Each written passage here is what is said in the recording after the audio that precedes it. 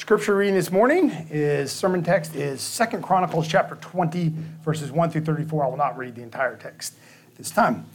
And it happened after this that the people of Moab with the people of Ammon and others with them besides the Ammonites came to battle against Jehoshaphat. Then some came and told Jehoshaphat, saying, a great multitude is coming against you from beyond the sea, from Syria and from Hazazon Tamar, which is in En-Gedi. And Jehoshaphat feared and set himself to seek Yahweh and proclaimed a fast throughout all Judah. So Judah gathered together to ask help from Yahweh, and to seek from all the cities of Judah they came to seek Yahweh. Then Jehoshaphat stood in the assembly of Judah and Jerusalem, in the house of Yahweh before the new court, and said, O Yahweh, God of our fathers, are you not God in heaven? And do you not rule over all the kingdoms of the nations? And in your hand is there not power and might, so that no one is able to withstand you? Are you not our God, who drove out the inhabitants of this land before your people Israel, and gave it to the descendants of Abraham, your friend, forever?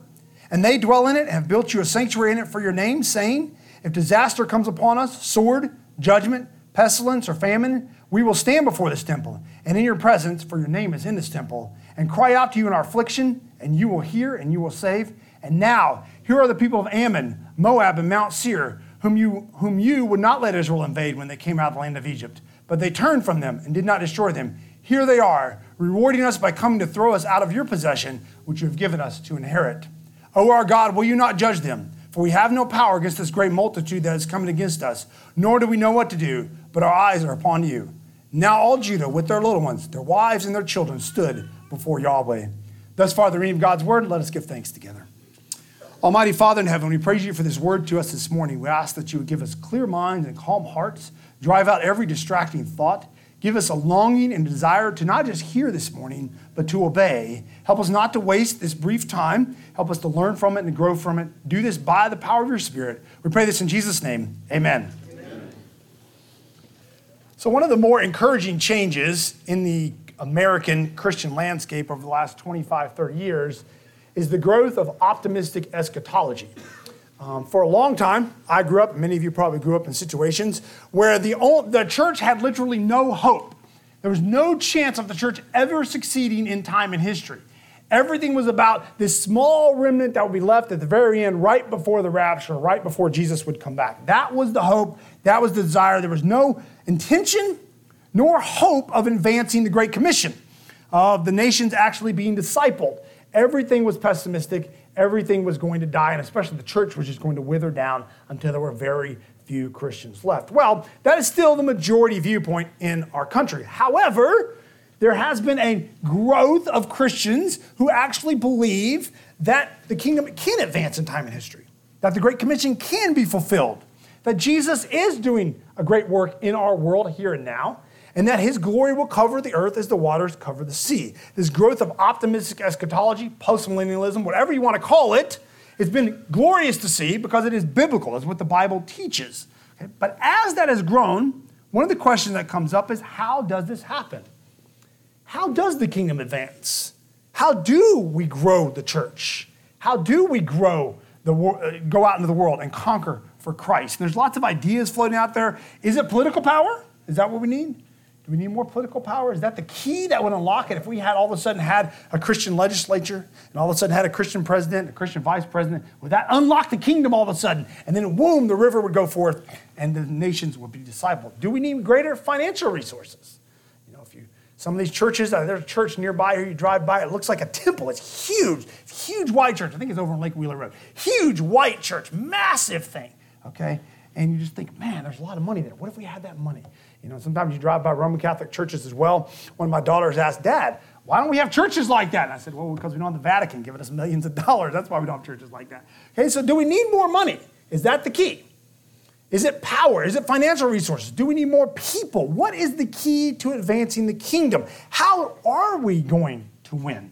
How are we going to advance? And what I want to do this morning is use 2 Chronicles 20, a passage that I really love. So that's why I'm preaching it this morning. I really love this passage. And I also think it's a great passage to reset at the beginning of the year, especially election year, reset and think to ourselves, what does the Lord teach us about advancing the kingdom? How do we defeat the enemies? How do we win the battles? How do we grow? What are the keys to victory in the coming years? Okay, and I think 2 Chronicles gives us a great sort of insight and picture into that, all right?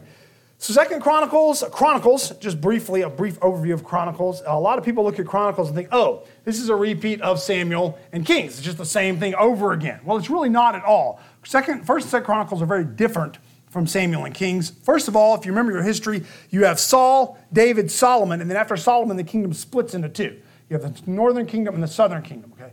Well, Chronicles does not deal with the northern kingdom at all.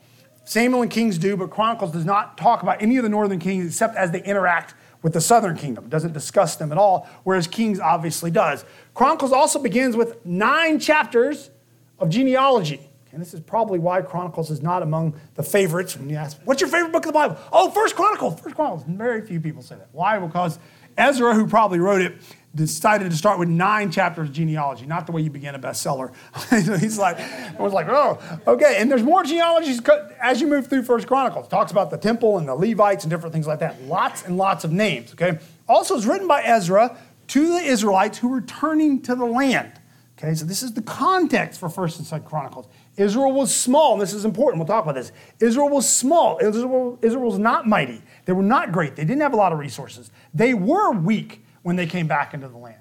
And so throughout First and Second Chronicles, Ezra emphasizes the weakness of Israel and the power of God to overcome that weakness and help Israel defeat their enemies.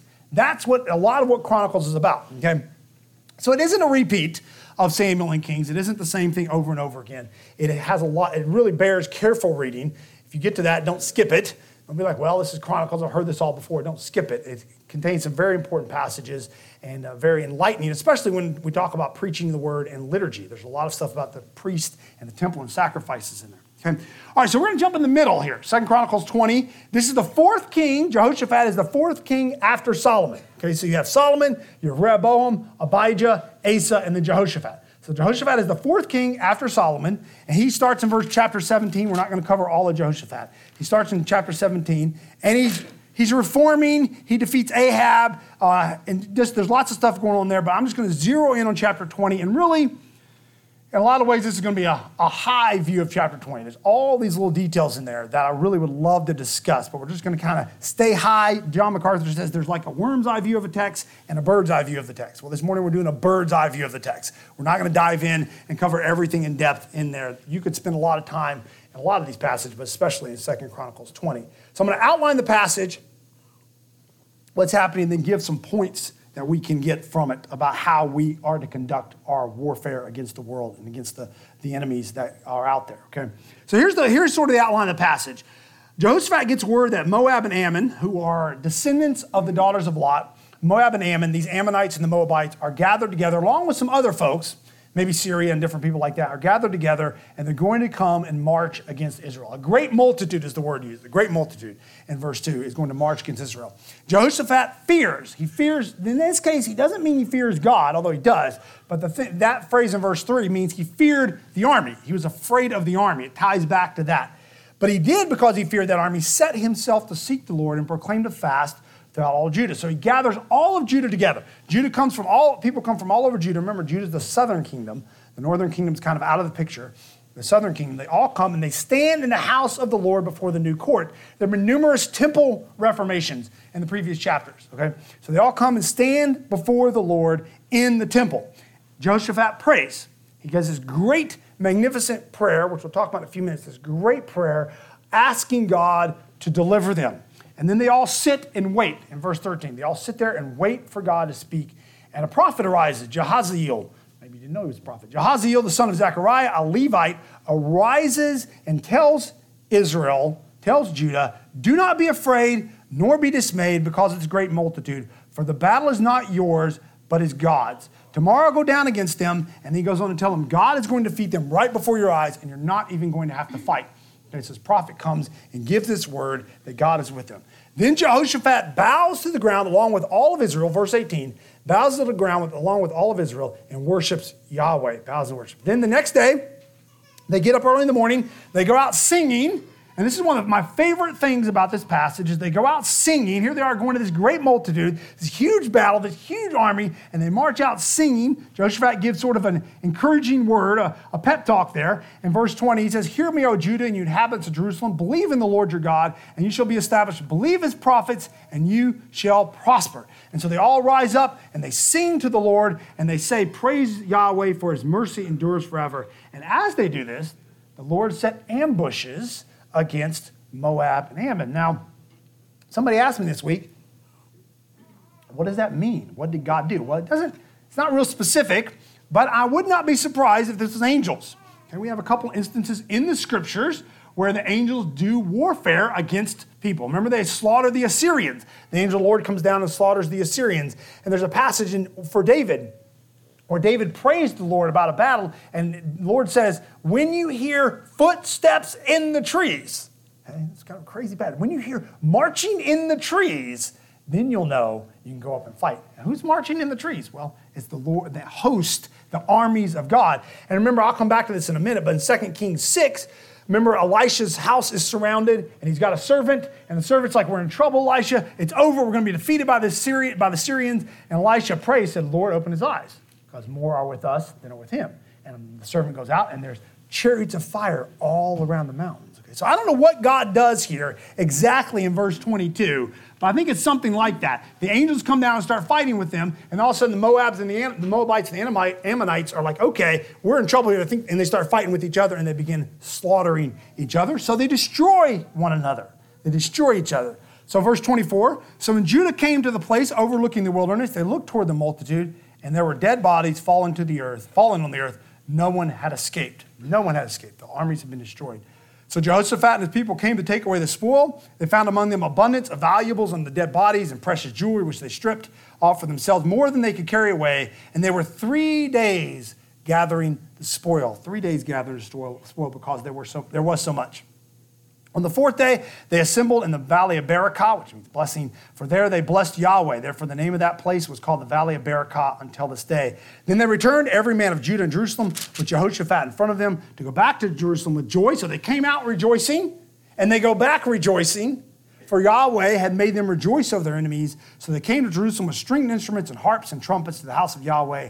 And the fear of God was in all the kingdoms of those countries when they heard that Yahweh had fought against the enemies of Israel. Then the realm of Jehoshaphat was quiet, for his God gave him rest all around. Okay, so that's sort of the basic outline of the passage. And what I want to do this morning is just give us a few pointers or principles we can pull from this passage. First, and this actually goes back to 19. First, reform always leads to conflict. Okay, so at the end of chapter 19, Jehoshaphat has instituted all these great reforms in Israel. He's done all this great stuff. He's changed it. He's appointed judges. He's appointed Levites. He set up the temple correctly. He's done all these reforms. And then immediately in chapter 20, you have conflict. You have the enemies coming in. And this is almost always how it works in Scripture.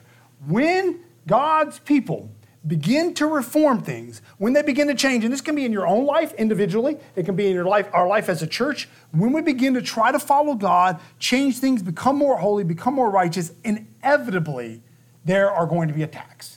That is inevitable. So we should not be surprised by conflict that arises from that. And if you think about like Gideon, when he tore down the idols, that happens when the Moabites come in and attack Gideon. But especially think about the life of Jesus. And I want to keep coming back to the life of Jesus as we talk about this. The life of Christ was one where he came and he challenged Israel to change. He challenged Israel to repent. He challenged Israel to grow. And all throughout, he had conflict. All throughout. And especially I want you to think about his baptism. He was baptized, and then immediately after his baptism, he was sent in the wilderness to fight against Satan. So this is how it works. When we decide to reform, when we decide to grow, when we decide to change, you can expect attacks. And sometimes we're surprised by this. We're like, Lord, I'm doing the right thing here. Why are there attacks? Why are there enemies? You shouldn't be surprised. This is how it works all the time. Now, one note here, just one warning. Just because you're in conflict, and I have to say this every single time because we live in the internet age, and anyone thinks just because they're fighting on the internet, they're doing the work of Jesus, okay? Just because you're in conflict doesn't mean you're in righteous conflict, okay? So we're not talking about petty squabbles, fights over nonsense. We're talking about you growing or us growing us maturing, us growing in holiness, and then the enemy comes in. That's what we're talking about. We're not talking about us going out and getting in fights on the internet with people. That's not what we're talking about. I think a lot of people assume that that's what's going on. So a couple of groups that need to understand this. First, some of you here just want to be left alone. And you're like, well, I just want to grow and love Jesus and grow and be left alone. Well, that's not going to happen, okay? As you grow, you're going to get people, family members, friends, neighbors, who are not going to be happy with what you're doing. And maybe they'll say something. Maybe they'll stop talking to you. Maybe it'll be more than that, okay? But in the Christian life, we want to lead a peaceable, quiet life. That's what our goal is. Paul tells us to pray for that, okay? But often, the world will not let us. Often, the Moabites and the Ammonites do come in and attack. And then we have to deal with that, okay? Deal with that. So do not be surprised by that. So when we have there may be physical attacks, there could be legal attacks. And I think especially I want to think it's more about us corporately as a body. Okay, obviously it applies individually, but especially I want to think about us as a church. As we get bigger, as we do more stuff, as we go to the abortion mill, as we go and pray, like last year Pastor Garner went and prayed at the Sodomite parades and sang psalms at the Sodomite parades up in Raleigh. As we do these things, we can expect attacks. Legal attacks, attacks on our reputation, maybe even eventually physical attacks. It's not outside the realm of possibility. When that occurs, we shouldn't be like, oh. We should be like, oh, that's the way it's going to go. That's always the way it goes. When God's people choose to reform, he sends in enemies, okay?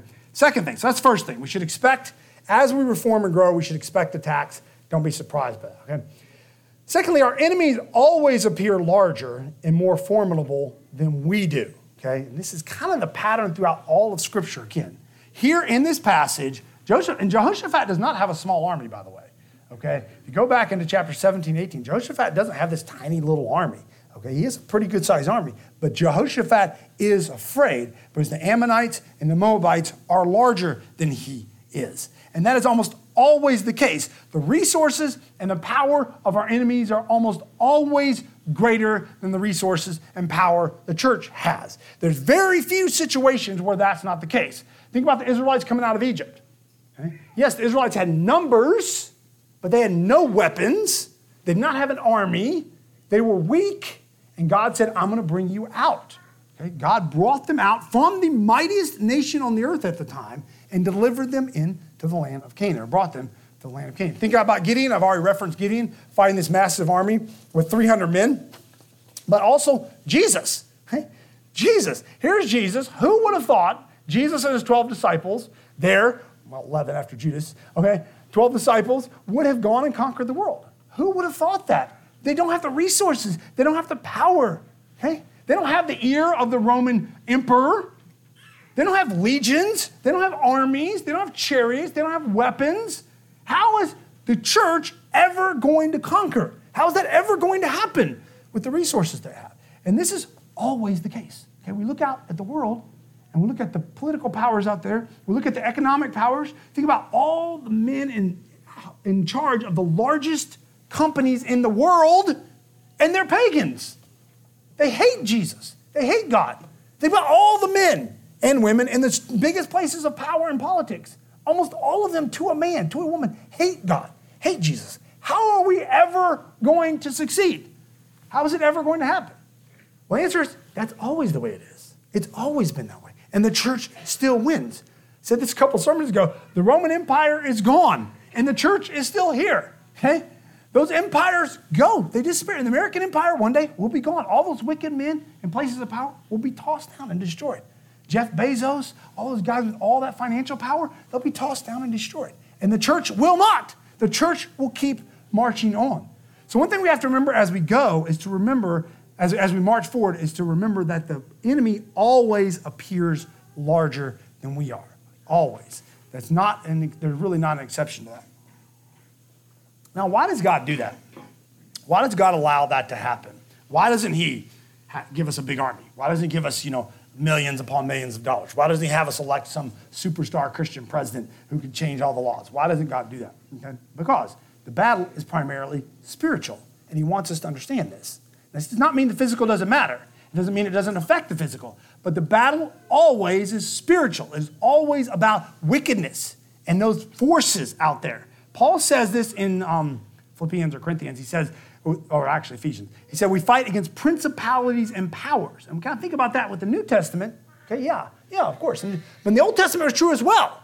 And I've already referenced Elisha in 2 Kings 6. But Elisha in 2 Kings 6, what's happening there is he's reminding his servant, when he sees those chariots of fire, he's reminding his servant, this is a spiritual battle. It's not a physical battle. It's not about numbers. It's not about chariots. It's not about money. It's about God's blessing and God's power in the heavenly places. It's about his armies, okay? His armies. So when the enemy comes in, when the enemy attacks, or when we go out, however you want to look at it, then our first impulse must be to flee to the Lord. Okay? And this is why the enemies are large and we are small. God wants us to flee to him. He wants us to depend upon him first. Now, it doesn't mean there's nothing to be done. There are things to be done. But first, we flee to God. And this is what Jehoshaphat does. Jehoshaphat, the first thing he does is he seeks Yahweh's face. Verse 3. He set himself to seek Yahweh, and he proclaimed a fast throughout all Judah. Okay, the first thing we do is we flee to God. Now, there's two temptations here. Two things we're tempted to do besides that, okay? We're tempted to flee to the world and rely upon the world's resources. And Israel does this repeatedly in Chronicles and Kings. So back in chapter 16, I won't read the whole thing, but in 2 Chronicles 16, Asa makes a treaty with Syria. So all throughout Israel's history, Israel is constantly, instead of relying upon the Lord, they go to these allies, and they make allies with Egypt, or they make allies with Syria, or they make allies with this group or that group. And God constantly rebukes them for this. Okay, so listen to what the Lord says. And at that time, Hananiah, the seer, came to Asa, the king of Judah, and said, because you have relied on the king of Syria and have not relied on Yahweh your God, therefore the army of the king of Syria has escaped from your hand. Were the Ethiopians and the Lubim not a huge army with very many chariots and horsemen? Yet because you relied on Yahweh, he delivered them into your hand. And this is 2 Chronicles chapter 16. So Hananiah, this prophet, is saying to Asa, you trusted the Lord here, and he delivered you, so why are you relying on Syria? And what's interesting is Jehoshaphat does the exact same thing. So in our chapter here, chapter 20, he relies on the Lord and flees to God. But at the end of the chapter, he goes and makes a treaty and to get some ships. And God causes all the ships to be destroyed in the sea. He goes to make a treaty with an enemy of God. Well, in this case, the northern kingdom, who is in rebellion against God, he makes a treaty with them. And God says he acted very wickedly in making a treaty with a wicked man. So one of our temptations, when the enemies come in, is to try to make alliances with wicked men to defeat other wicked men. Okay? And God's word is clearly against this. This is not what we're supposed to do. We're supposed to trust the Lord. And it doesn't mean you can't work with ungodly people. I want to be clear. It doesn't mean you can't work with ungodly people. But you don't want to covenant with them. You don't want to be united to them. You don't want to be dependent upon them. Okay? I'll give you one illustration from my life. I went to Moody Bible Institute in Chicago. And when I went there, that school took no government money. Like you could not get a government grant. You could not get a government loan. Nothing. You could not pay for your schooling with any government money at all. You had to pay for it out of pocket, and they had donors and alumni who did this. Well, the last several years, they've begun accepting government money. Now, they've also become a lot more flexible in their doctrine. Okay? Now, I don't know if those two go together, but they often do. Okay? When you're trying to make the powers that be happy, you often begin to compromise. You often begin to flex in your doctrine. And when I look back at my school that I went to, I wouldn't recommend anyone going there anymore because of this. And that's not the only reason, obviously, but it's a sign. When someone allies themselves, when a Christian institution or a Christian church allies themselves with wicked men, there's a problem. Okay? There's a problem there. And that's what we should not do. So our impulse should be to flee to the Lord. And this is what Jehoshaphat does. And that means prayer. That means prayer. It means pray to God. And in this case, it means corporate prayer. Prayer is a sign of dependence upon the Lord. It's a sign that you understand that the battle is not yours. The battle belongs to God. Okay? And this is a dramatic situation, but it's never different. It doesn't matter how dramatic our situation is. It doesn't matter how big or small the enemy is. The battle always belongs to God. It doesn't mean you don't work, but it means you worship first. Worship comes first. Prayer comes first. And that's what Jehoshaphat understood. He went to God first. Okay? And especially, I think, together corporately we go to God. Notice this isn't just Jehoshaphat praying. It's not just him in his room praying. Of course, you can do that. That's a good thing to do. But it's not just Jehoshaphat praying. He calls all Israel together to pray. Okay? So when the key to advancing the kingdom, the key to defeating our enemies is really, and this is not going to shock anyone in here who's been with us for a while, the key is really corporate worship. This is at the center. Coming before the Lord with our prayers together, lifting those up to God, him hearing us, and him going out and acting. Because when we do that, we are understanding that the battle is God's. Okay? If we think work comes first and worship is second, then what we're saying is our work is the key. We're saying the battle's really ours. The battle's not God's. Worship takes the priority. Work comes in behind that, okay? Work comes in second. Right? So flee to the Lord in prayer. And what that really means is, in this context, and really in the context of Scripture, it means we worship together.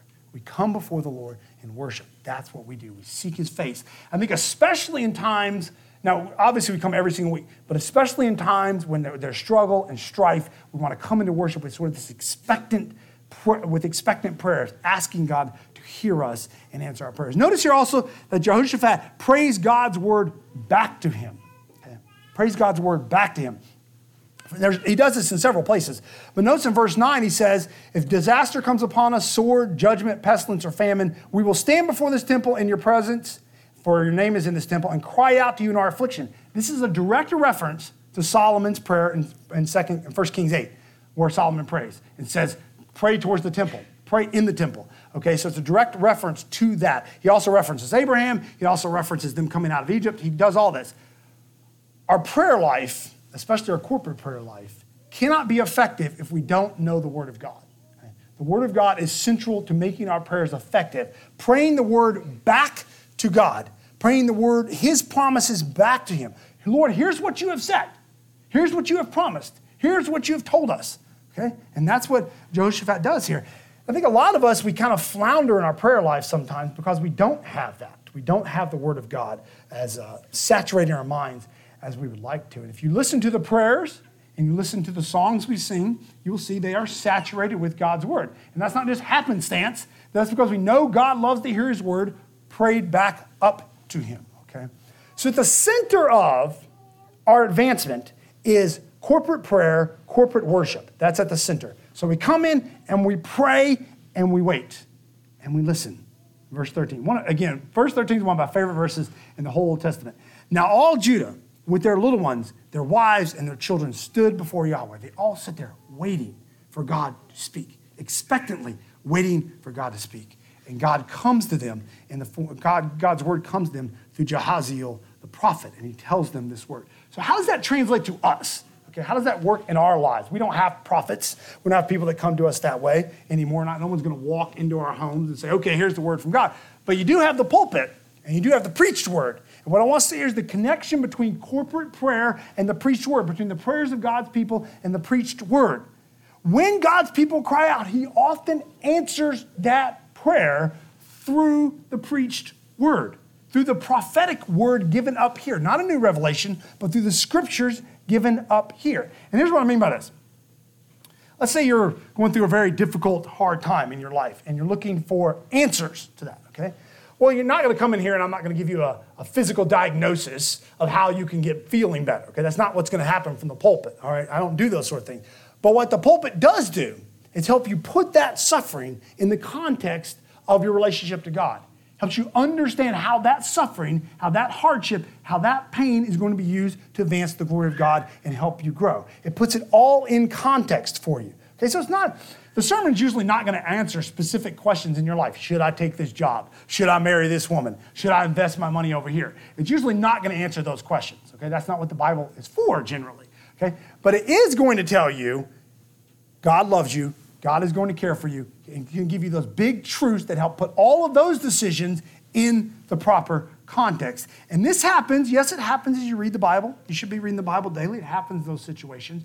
But it most often happens, and you should expect it to happen when you come in here on Sunday morning. You should expect to hear the word of God to you when you come in here on Sunday morning, that he has given you something you need this morning, an answer to your prayers and an answer to our prayers, okay? So we pray and the word, and God answers us through the preached word, okay? So just don't waste the sermon. Okay? Don't waste the sermon. God is speaking to you every Sunday. Okay? Come in here and pray, Lord, I want to hear your voice. And come in here and listen to the sermon. Okay? So we got prayer and the word, and that's kind of the center of it. What I want us to understand is the key to our kingdom advance, the key to winning the world, the key to fulfilling the Great Commission is the worship, prayer, and the word. These two things together. Okay? Then, let's move on. Again, kind of flying high here. Then Jehoshaphat gives thanks to the Lord before he sees the victory. Okay? This is a very striking thing. Verse 18. They've just heard the word. Okay? They haven't gone out and seen the dead bodies yet. They haven't seen that yet. All they've heard is the word.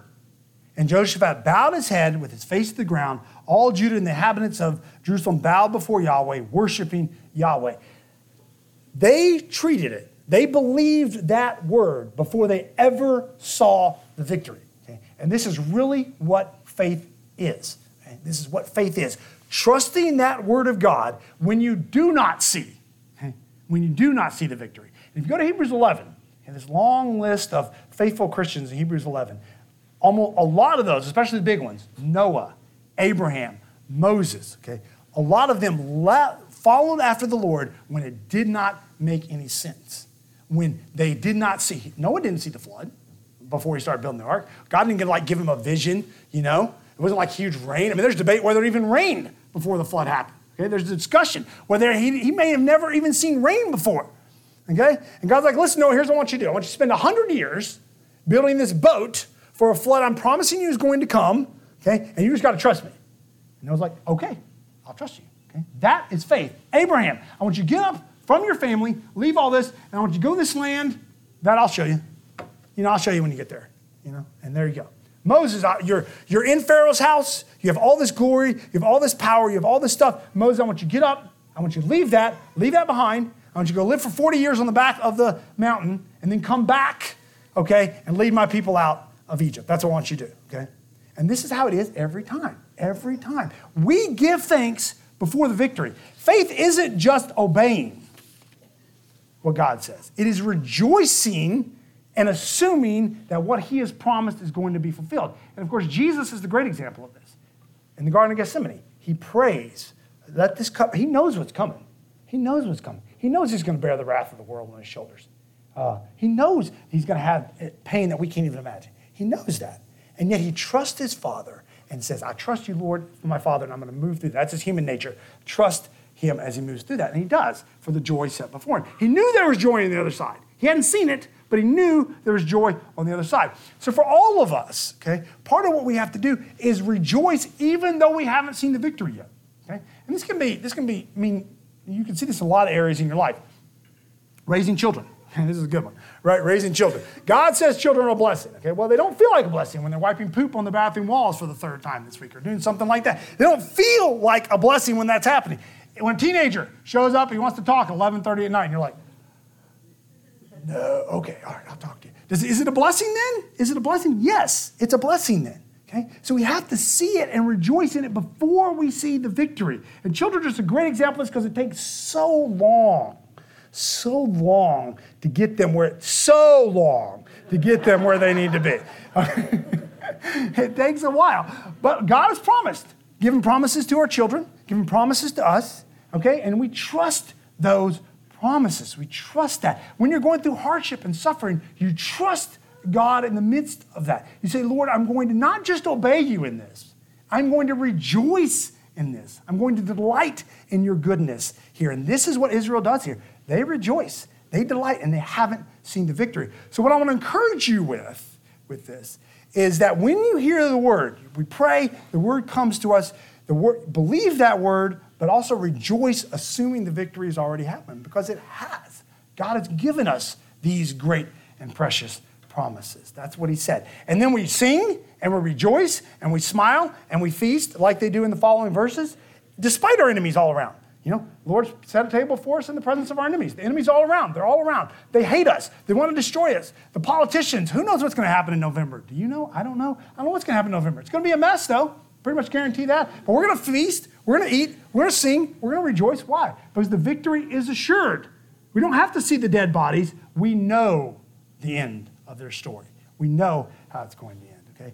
And then just one final note here before I conclude is that often the Lord gives us victory through the confusion of our enemies. That we don't, a lot of times they eat themselves up. And this happens a lot in Scripture. The more I read, the more I see this happening. Paul does it. Jesus does it. Numerous people put the enemies of God against each other. Okay? And this is often how God does it. You see this now with some of the sexual perversion. There's people fighting with one another. Pagans fighting with one another about which perversion they should follow and how they should do it and all this sort of things. They war with each other. Sin destroys, and our enemies will ultimately destroy themselves. We a lot of times can sit by and just watch. We pray and we worship and we build and we reform our homes and we do what we can. And I'm not saying we don't work. I'm not encouraging not working. I'm not encouraging not going down the abortion mill and things like that. But often these people destroy themselves, and that's exactly what happens in our passage. We watch, they get confused, they tumble and fall, and we go in and we plunder. And that's what happens. We pick up the wreckage and we say, hey, we can take that. Oh, we'll take that and we'll use that. And we'll keep building the kingdom. And this is what happens after they come out of Egypt. This is what happens when they go into the land after the exile. This is what happens all throughout the Old Testament and the New Testament. God's people plunder after God has defeated their enemies. So my encouragement to you as we march into 2024, and this is not new for a lot of you. A lot of you know this great truth. C.S. Lewis said the truths in our lives need to be fed. They don't just automatically live. If you don't feed the great truths, they die. And one of the great truths we have to remind ourselves at the beginning of the year is that worship and the word are the key to victory. What we do in here on Sunday mornings, this is the central act in advancing the kingdom of Christ. This, not that there's not other things. This is the wedge that advances the kingdom of Christ at the beginning. It's not our resources. It's not our power. It's not our money. It is our worship and our prayer. It is the word of God and prayer. That is what advances the kingdom. Let's pray together. Father in heaven, we're so grateful and thankful for the power you have given us in your word, in worship, by your Spirit. We pray that you would continue to help us to grow and mature, give us grace and faith and strength as we march forward in this coming year. Help us to honor you with our words and our thoughts and our deeds. Help us to mature. Help us to trust you in difficult and hard circumstances. Help us to trust you as we raise our children. We pray this in Jesus' name. Amen. Let's continue to worship the Lord by bringing his tithes and our offerings.